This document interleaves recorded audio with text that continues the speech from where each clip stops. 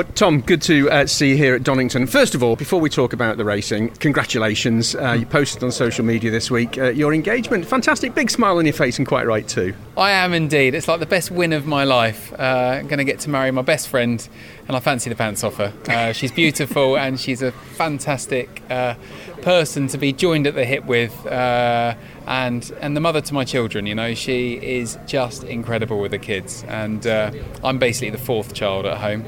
And she's just great, and the amount of effort she goes to every single day, every second, the attention to detail is unbelievable. As a racing driver, I obviously try and be a perfectionist when I'm on track and get everything millimetre perfect. So back at home, I try my hardest, but I'm a man fundamentally.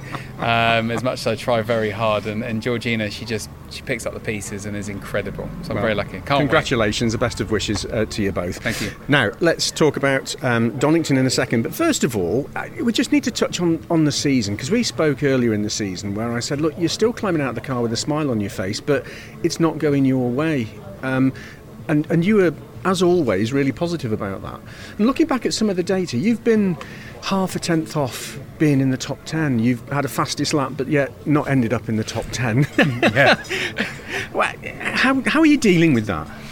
Yeah, so it was a slow burn at the beginning of the season, learning how to get the most out of a rear-wheel drive car, how to race it, and how to set the car up around my driving style, which is different to Adam's, and also my weight distribution also involves a slightly different setup again.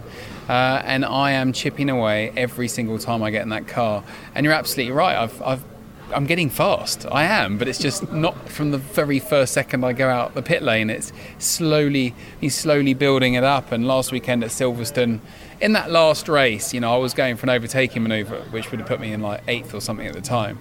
But I just got it wrong and sadly spun off to last. But what was quite interesting was actually you analysed that race, and if you had actually put me on pole position, I would have won the race by like 6 seconds. I was the fastest car on the grid by miles. I was like, I feel like Ash Sutton, but I'm all on my own at the back, kind of catching up the field. But I am getting there with how to get the most out of the car now, which is a real good thing for me. But it's just taken me longer than I'd hoped for. You know, the car is fantastic.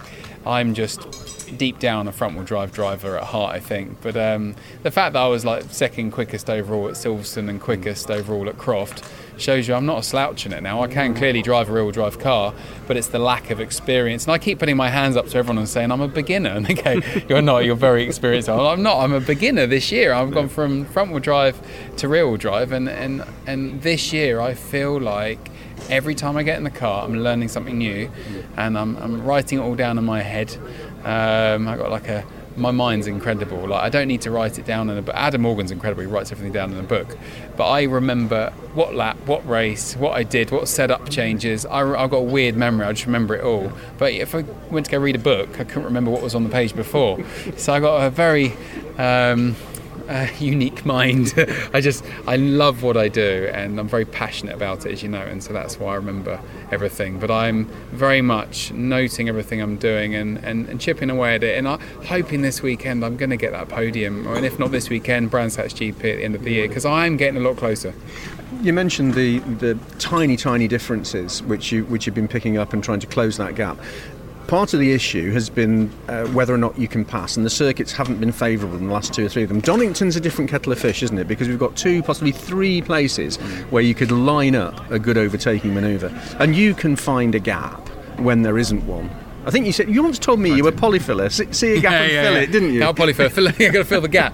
Yeah, I mean, I'm always looking how to overtake the car in front, where they're weak, where I'm strong. And it's about making a manoeuvre which works, you know. And this circuit should suit the BMW. There's these new curves I've noticed they put down at the chicane, which if we clipped an inside rear tyre on it, we would have to fully come out the throttle with a drift. So that would hurt us up the straight. But the front wheel drive could leave it flat, I know, with the diff. A bit too out of the rear, it would just get around quite nicely. So I think I think as long as we can get the car to come out the corner really nicely off the curbs, I think we will be fast this weekend. Haven't got much weight in the car. I mean, I don't know if anyone knows, but I'm not actually minimum weight because I'm quite a big driver. So I do actually carry like 20 kilos in the car extra anyway. But those 0.2 of a second, it should hurt me. It doesn't seem like much, but when I'm 0.2 off pole, you think, I wish I could take it out. But I think the balance in the car for me has got a lot better. I'm feeling my way into it.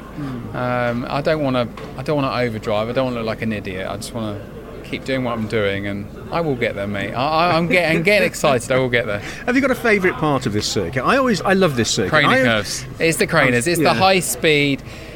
Turning in full throttle, holding a bit of a drift, monitoring if you've got understeer, oversteer at the bottom of it, because you do need to get back across to the left. And then it's balancing the brakes into the right hand at Old Hairpin, because you very much use the brakes for the pitch control on how much you want the car to turn in. But then with that, you also know, because it goes up a very big hill to the next corner, if you get on the throttle slightly late, you could be like 10k slower by the top of the hill. And when you've got a whole grid covered with an 0.8 of a second nose to bumper, you want to get that throttle as soon as possible. So you've got to get the balance right. And the balance around here could be as much you with what inputs you put in through the wheel and the brakes and the throttle as to the setup. Like the driver is very important around here. It seems every year we talk about how close it is, and from first to 21st can be under a second. It seems this season it's been more important to get on the first 3 or 4 rows of the grid for qualifying, and certainly in the top 10, because of the opportunities to pass. Absolutely, and it is closer than ever. I mean, you said first to 21st. It's first to 28th with an 0.8. It's got closer. It's unbelievable. I was picking hairs of hundredths of seconds in each sector at Silverstone. I was actually in the last race. I was purple. I was quickest of everyone in the last sector. Sector 2, I had no slipstream, so I wasn't very quick there. But I was picking hundredths at Copse. Oh my gosh, I can't believe I've lost 150ths or something. I'm looking at They're tiny crazy amounts. Margins, though, aren't they? So small, the margins, and we've got front-wheel drive, rear-wheel drive, hatchbacks, saloons. I mean, we've lost the estates now, but 3 different engine builders. It's unbelievable. 4 different engine blocks, and there's so many differences, yet we're all doing the same lap time. It's incredible. Like, this championship is remarkably close, and I love it for it. Yeah, well, it's really good to see you smiling, and really good to see you sounding so enthusiastic about it and plugging away. So I'll keep my fingers crossed for a really good weekend for you. Thank you very much.